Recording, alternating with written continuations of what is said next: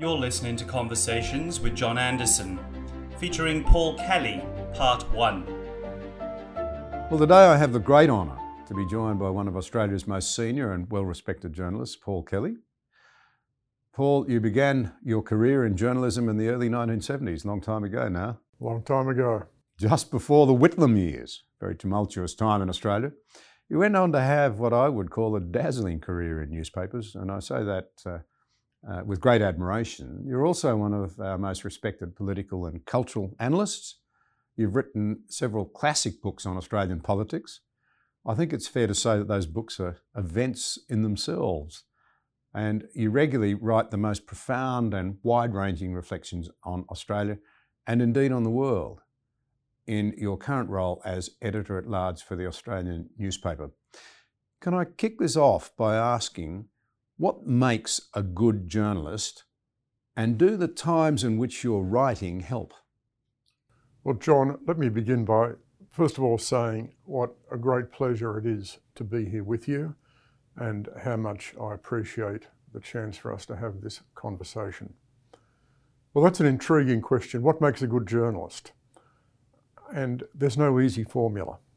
I mean, there's no textbook which gives you the answer to successful journalism. I think a successful journalist is like a successful sportsman. You develop your own method, you develop your own technique, you do it your way. Having said that, there are some fundamental principles, and they go to inquiry, investigation, asking the right questions, probing, and having the capacity to formulate judgments at the end of the day. And what's very important in journalism is to test your views. Now, in terms of the way journalism has evolved in recent years, I've got to say that I tend to be more of a traditionalist. I don't think that being an activist and defining yourself as an activist is really equating to the traditions of journalism. And if you say that your task as a journalist is really to see the world and interpret facts and events in one particular way to achieve one particular outcome, I don't think that's serving the public, and I don't think that's serving the ethics and traditions of journalism. And I guess the final point I'd make in terms of what makes a good journalist is this: the capacity to change your mind. It's very important when you approach an issue and you assess it, you look at the facts, that you've got a sufficiently open mind so that you can finish up with a conclusion which might be very different from where you began. But you've got to be able to do that in terms of being faithful to the process of investigation and assessment. That's a very challenging set of remarks in terms of the fact that I think most of us now believe that there's a lot of activism amongst journalists and media people today. And in fact, there's tremendous, I think it's fair to say, tremendous cynicism in liberal democracies nowadays about the established media. Trump, I think, probably struck a note when he popularised the term fake news. And over the past 10 years, we've had countless new media organisations that have sprung up online. This is one of them, I suppose. They are now becoming serious rivals to the traditional television and print media. And I think the question that comes out of that, to me, would be to what extent do you think that cynicism and lack of trust in traditional media is justified?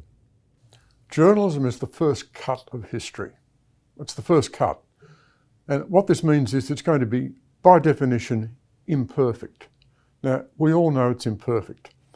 And I think that behoves journalists to display a degree of humility. We like to think we're masters of the subject, but it's important always to look back 3, 4, 5, 10 years after events, when you've got a better historical perspective, and look at what you said about them at the time. That's very sobering. That's very sobering. And what it highlights is simply the fact that we're all imperfect And journalism, even though one can strive to do the best possible job, it's an imperfect project. And the public understands this. And there is a degree of public cynicism about media and journalism, and that's good. That's healthy. It's important for the public to have a degree of scepticism about institutions, and particularly about media when media tend to be arrogant. And if media start to lecture people about what they ought to do and what they ought to think, then I think that just generates more scepticism on the part of media. But you've talked about the most recent phenomenon about fake news and fake history and so on. And I think there is a lot in this. I guess I'd make 2 points about the changes in contemporary media. The first is that the business model is in crisis. And this is part of the transition from the industrial age to the digital age. And so what we see is we see the decline of advertising revenue in the so-called rivers of gold, which provided the enormous sources of revenue which funded journalism for such a long period of time in this country and in other countries. So the fact that the mainstream media faces a crisis in its business model does impinge very significantly on the day-to-day activities of journalists and media. It's got to do that. And so that does present difficulties and problems for the way media do their job. I think the second point to make about it is that these days media are defined more and more by their political profile. Every media organisation has a political profile. There's no doubt about that. That's part of your editorial positioning. That's part of your business model. But what this means, of course, is that it accentuates the polarisation in the community. There's no such thing as impartial media, okay? There is no media organisation in the world that fits some sort of pure definition of impartiality. That doesn't exist. And the way the media professionals and the way the media managers run their organisation is based on a recognition that they have a political brand, and that political brand is central to the support of their customers, their listeners, their viewers, etc. And what this means, of course, is that you'll have different media organisations reporting on the same events in a completely different way. Now, this fans the idea, I think, of disputation in the community. It fans the idea of distrust, particularly if you're watching a particular media outlet. It doesn't occur all that much that you don't agree with the politics of that media outlet or that particular media brand. So in other words, what you're getting is you're getting the media adding to political and social fragmentation. Well, that leads straight into, for me, a very interesting area indeed. There is one media organisation that does still have rivers of gold provided by the taxpayer. It's the ABC. And I try and put this delicately, but I would say that it should not have a political brand, but it probably does. Speaking personally, I feel that I should never know what the ABC's view of any piece of news is, but I invariably feel that I do know what its slant is and what its take is. How do you see the ABC in this age when the media's moved on so much of it's online and what have you? Is there still a role for the ABC, and are conservative criticisms of it justified? Well, I think there's certainly a role for the ABC given the pressures that the private sector media now faces. But look, frankly speaking, there is no more arid or counterproductive debate in Australia today than about media bias.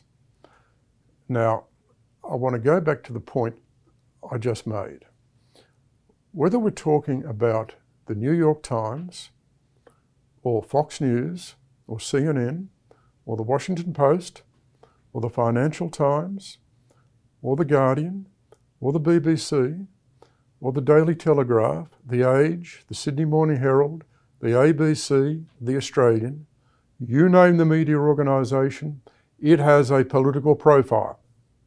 But I worry that this problem of the polarisation of the media feeds the polarisation, the atomisation of our culture and our society. This is the modern world.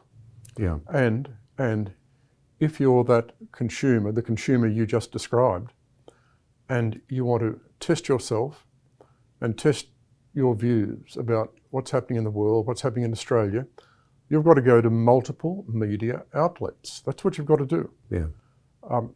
But this highlights the problem that I'm talking about. Most people, naturally, don't do that. They've only got a certain amount of time. They've got their favourite media outlets. We all do. We all have those outlets. And what that means, of course, is that you're getting a particular view of the world conveyed by your favourite media brand, whether that's liberal, conservative, populist, progressive, or whatever it is. And so this is the way that modern societies in the West develop, and it's the way culture is formed. And that's why we are increasingly on the road to more and more division, because ordinary people in the suburbs are developing quite different views as a result of their media consumption. And there's an offline version of that, of course, as well. People feed themselves and are fed the information that suits their perspective, their bias, and it becomes ever harder, I suspect, offline to gain a range of views as well. That's human nature. That's human nature. We love to be reinforced in our prejudices. Of course, we like to be affirmed. We That like makes sense. we like to have media outlets that reinforce our own views, and we feel more confident and assured as a result of that. That is simply human nature. Point taken. Now, to change gears a bit, I've always seen you as brilliant at capturing the personal element in politics, the importance of leaders and personalities. But you've always placed the personal in a bigger national and global context. Can I ask you, how important are personalities in leaders in shaping a country for better or for worse? I remember Paul Keating saying once, when you change the leader, you change the country. I think there's a lot in the Keating quote. It's an exaggeration, but it's also a fundamental truth. Two of my most favourite politicians are Abraham Lincoln and Winston Churchill. They changed history. Yes. But history's filled with traps, isn't it? Imagine if the South had won the Civil War. How would Lincoln have been seen? The victors write the history. And imagine if Churchill had, for example, died in 1939, he would have essentially been seen as a substantial political failure. So there's no doubt that leaders make history, leaders change history, but you've also got to assess all the traps along the way. So no one could doubt that Donald Trump has changed history. Some leaders are deceptive. If you look at Robert Menzies, who won 7 elections in this country, Australia changed a lot under the long period of Menzies' rule. But in a sense, Menzies' genius was to create the impression there was nothing happening. There was nothing to get excited about. Stay cool, stay relaxed, stay comfortable. The country was changing, but this was a Prime Minister of reassurance. So that's another example of leadership. A very different example is what happened to Australia during the Hawke and Keating period. I was a great supporter of the economic and social reforms of Bob Hawke and Paul Keating. Now, their genius was to keep winning elections amid a period of great change. So they were able to introduce very significant reforms, but take the country with them and keep winning elections.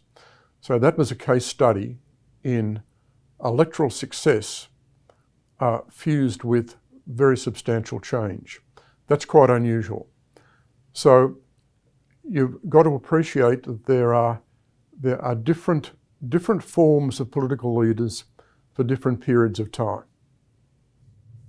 Point taken. You've written, March of the Patriots, that perhaps that 25 years or so of exceptionally sound and innovative leadership where leaders led, in a way, by various means. They took people with them against what they might otherwise have been prepared to do.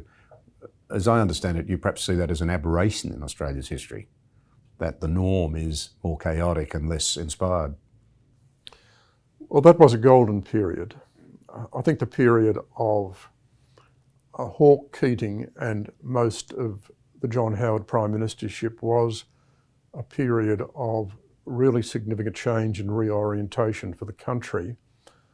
And what was important about that is, while there were fierce political differences and highly contested election campaigns, if you look back on the fundamental direction, a lot of the fundamental direction is consolidated by a bipartisanship.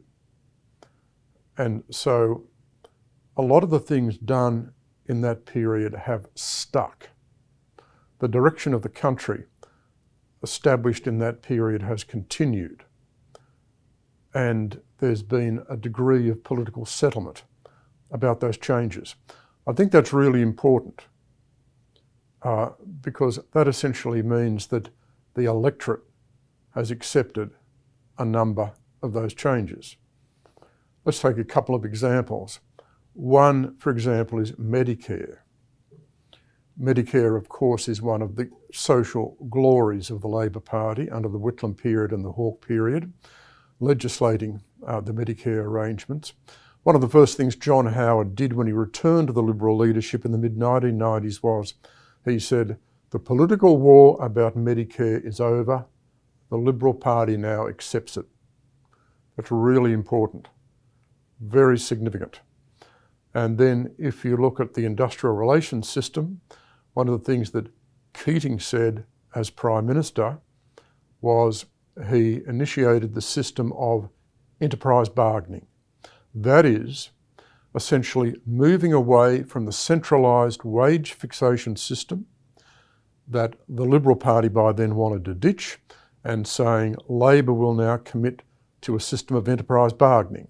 So it wasn't fully fledged deregulation of the labour market, but it was a very significant change by the Labor Party away from centralised wage fixation to enterprise bargaining. And that stuck, although that system's in a degree of trouble now. But essentially, this is how you get a political change, and it's really important to try and bed it down. Now, one of the arguments I've made more recently is that governing is much harder in Australia today, and reform is harder still. And you can see that, if you like, in the experience of the last 4 Prime Ministers: Kevin Rudd, Julia Gillard, Tony Abbott and Malcolm Turnbull.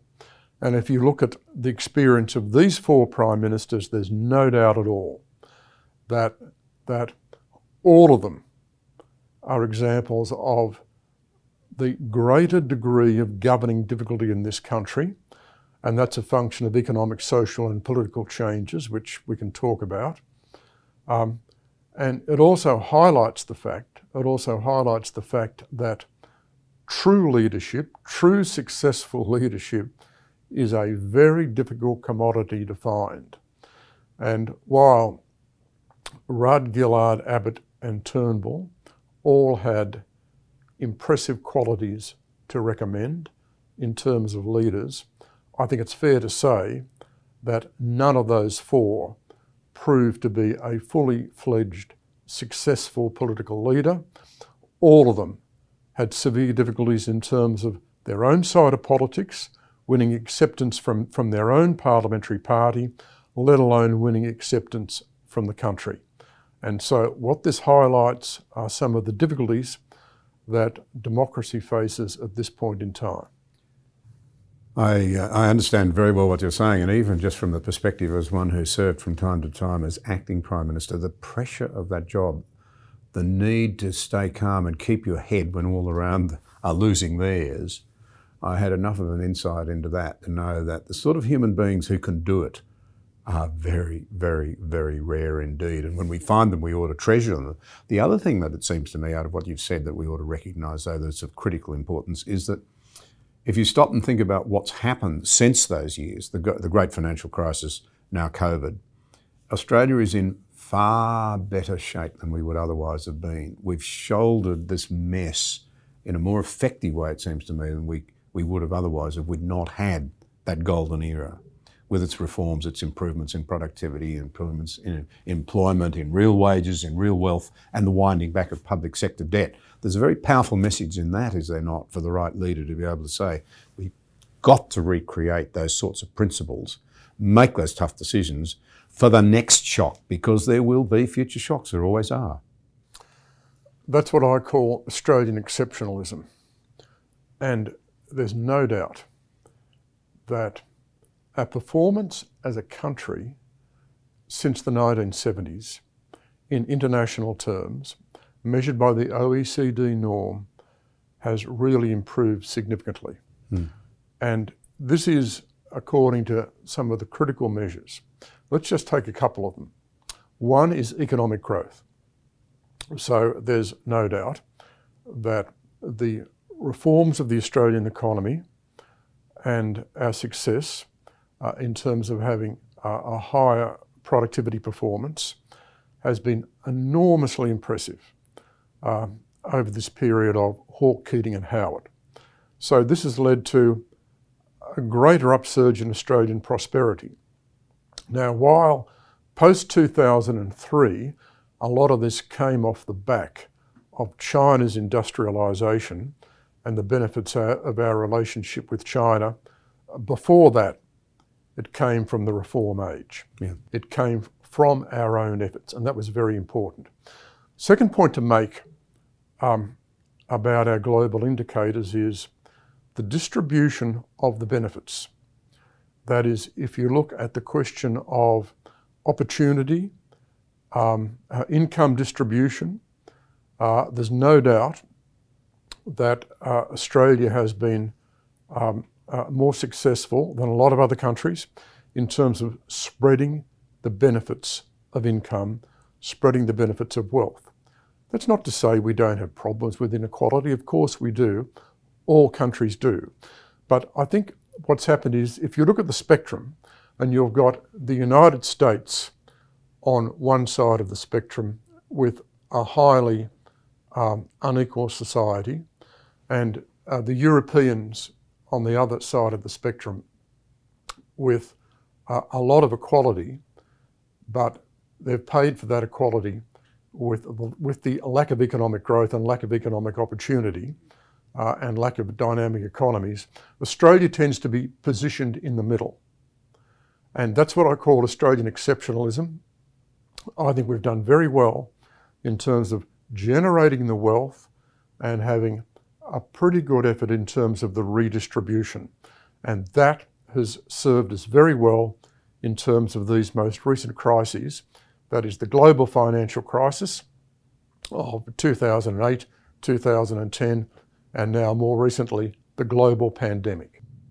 Given the serious challenges that we now face, I think there's a real question about whether our primary problems now lie in the area of which economic levers to pull, or whether we've got the cultural heft to agree to the pulling of those levers in the first place. And to broaden this right out for a moment, you've spoken of the crisis of Western liberalism. Can you elaborate on what you mean by the crisis of Western liberalism?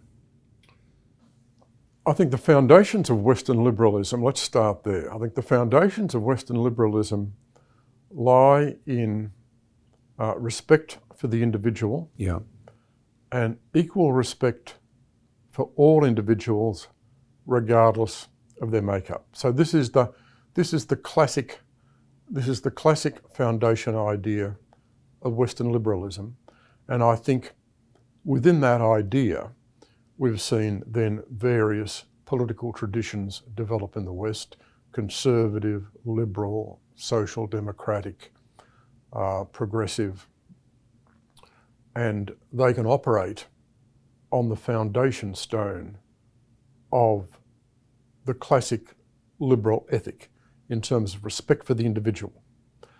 Now, I think the problem we're seeing in recent times is that we're seeing on the extremes of our political systems, on the left and on the right, new political movements which I think are challenging that foundation stone. Now, one of them is reactionary and one of them is revolutionary. The reactionary movement is on the far right. And you see this in terms of the rise of conservative populists. I guess the most notable one being Donald Trump, of course. And these are movements which challenge a lot of the fundamentals. That is, Trump is open about the fact that he thinks the United States political system has failed, that the system of globalisation and free markets and the Washington-based political system has failed, and he came in to fundamentally change it. And these populists from the conservative right, seeking to overturn the system, appeal to nationalism, xenophobia, protectionism, with an overlaid populist sentiment. Now, of course, they are appealing to genuine grievance. There's no doubt that there has been really genuine failures of the system. And in particular, you look at the United States, just look at what happened to real wages in the United States over the course of the previous 25 years. So Trump had a very rich load of grievance on which to play. But there's no doubt that this emergence of this reactionary form of populist conservatism, while you can understand its foundations and what drove it, I think it is particularly dangerous, and I am a very strong critic of Donald Trump and the Trump presidency. If you then look at the other side of politics, I think we've seen the emergence of what I call a revolutionary movement from the left. And this essentially is the transition of a lot of left-wing thinking from liberalism to progressivism, and a particular sort of progressivism based on identity politics. And so this rejects the idea of respect for the individual as an individual, and it has a view of human nature being defined by multiple identities. Your identity in terms of race, sex, gender, various other characteristics, and saying that I want to be treated according to my identity. I want to be treated, and I want society, and I want the laws to treat me according to my identity, and I want different treatment for different individuals according to their identity. Now, this is a revolutionary attack, as far as I can see, on the tenets of classic liberalism. And I think at the end of the day, the moral and intellectual foundations of this attack, this revolutionary attack on liberalism, is likely to be more damaging and more dangerous than the attack from the right, from the populist conservatives, because I think the attack from the left is more on the foundations of liberalism. So when I talk about the crisis of liberalism, I'm talking about the fact that it is under assault from both the left and the right, and both these assaults are based on very significant exploitation of community sentiment, community concerns, worries, and upheaval. And just as Trump has a lot of supporters, there's no doubt that those people promoting identity politics they have a lot of supporters as well. And so I think what we see here within Western societies, within Western politics, is we've got an internal crisis. And that internal crisis goes to the foundations of Western liberalism and, in a sense, the foundations and the traditions of Western civilization. Amazing, really, that Black Lives Matter identities want to pull down a statue of Teddy Roosevelt, who was a man who passionately argued and very articulately argued that no person should be above the law and no person should be below it. So now you've had a breakdown in that sort of very, I think, central, I agree with you, tenet, that respect for all lies at the heart of the Western model. But some would say that the so-called crisis of liberalism is really a crisis of liberalism unchained from Christianity, with its emphasis on human dignity and even love for your enemies. And you yourself have said the roots of our civilization lie in Judeo-Christian traditions. You also, and I've never forgotten this, you went so far as to warn in the context of the, I think 2017 was it, election, that we may, as a country, be in danger of becoming ungovernable because of the loss of what you called the virtue and civic glue, which once held us together. Now, the classic virtues go to the issue of individual character, but the modern idea of virtue lies with causes and people in those causes. So the dividing line, between virtue and non-virtue is not somewhere in here. It's between two people and their opposing ideologies, which is an extraordinary shift. So I just wonder whether you see a connection in your experience between the decline of liberalism and the secularisation of the West, the de-Christianisation of the West. Well, I think there's undoubtedly a connection, but sorting out exactly what the connection is and what might cause and effect be is extremely challenging, and we need to be particularly careful about this. So let's start from a few fundamental points here. I think one of the difficulties we face in Australia and in other Western countries is we no longer agree on what is the virtue of society. Yeah. We no longer agree on what is virtue. We disagree, for example, on fundamental moral questions. We're divided about marriage. We're divided about how people can die or should die. We're divided about how children should be raised. We're divided about how they should be taught in school, what their curriculum should be. We're divided about how religion should be seen in civil society and in secular society. We are confused about the relationship between secular society and religion. We are confused and divided about what constitutes citizenship duty, and when you put all those things together, and I've listed a whole series of areas which are now the subject of dispute in our society, we disagree on virtue. Now, this is a very difficult position to be in, because if you look at a lot of the political debate in Western societies in the 20th century, a lot of this debate was very fierce and very contested, particularly about the distribution of economic benefits, socialism versus free enterprise, the distribution of wealth between profits and wages, and some of it went to a more fundamental position in terms of the debate about communism versus the free society. But essentially, most of that debate, we saw society still united by the question of what constitutes a virtuous society. And so I think we're now seeing a fundamental change in the 21st century. We've gone through a threshold. Now, we were building up to this for a long period of time with the development of postmodernism from the 1960s onwards.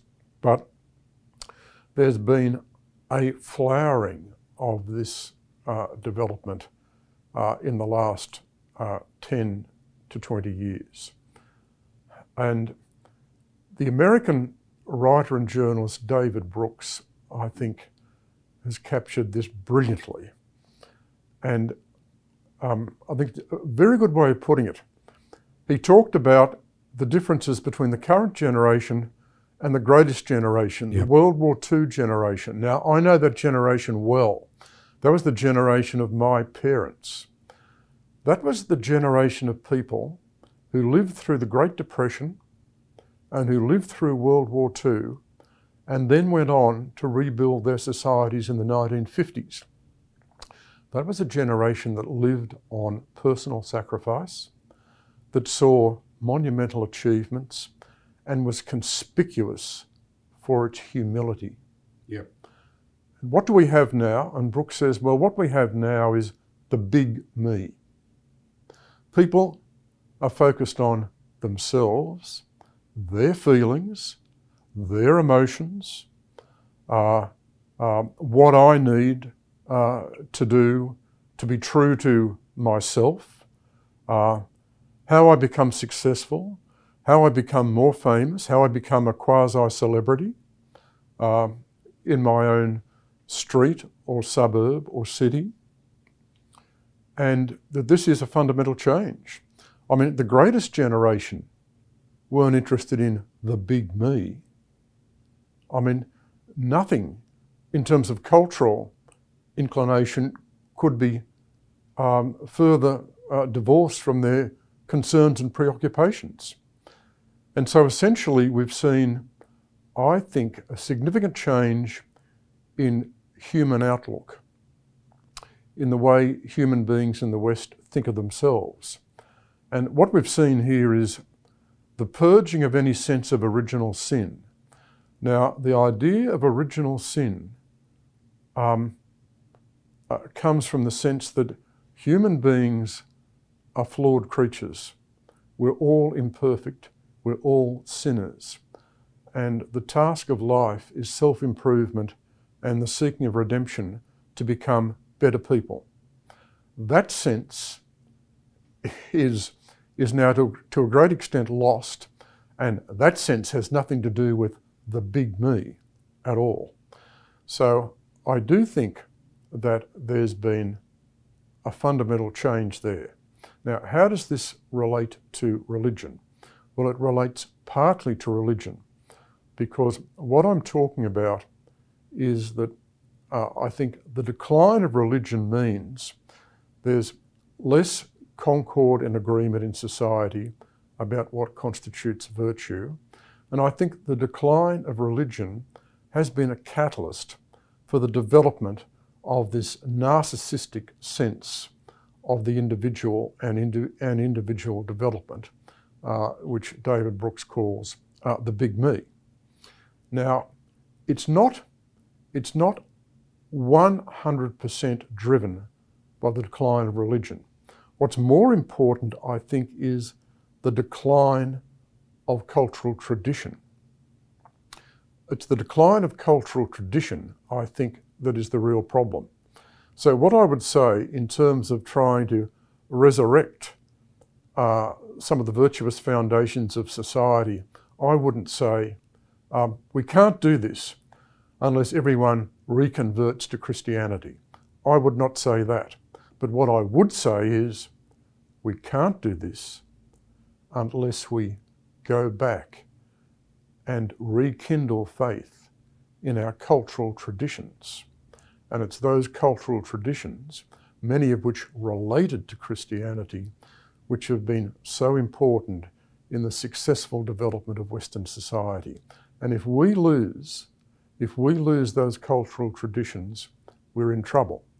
And one of my fiercest critiques of progressives is that their campaign, their explicit and implicit goal is to destroy those cultural traditions.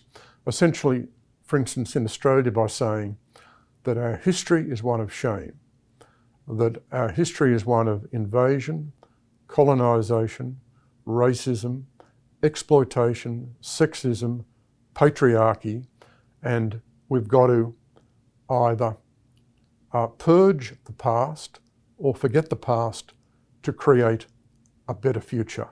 That to me is the single greatest folly in terms of the current cultural debate in this country.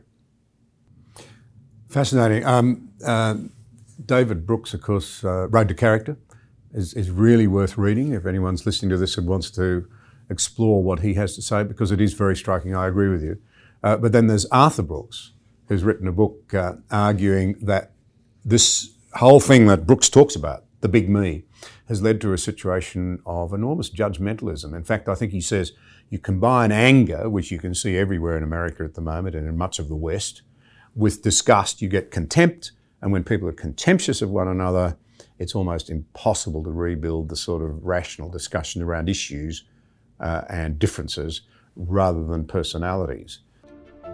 You've been listening to Conversations with John Anderson. For further content, visit johnanderson.net.au.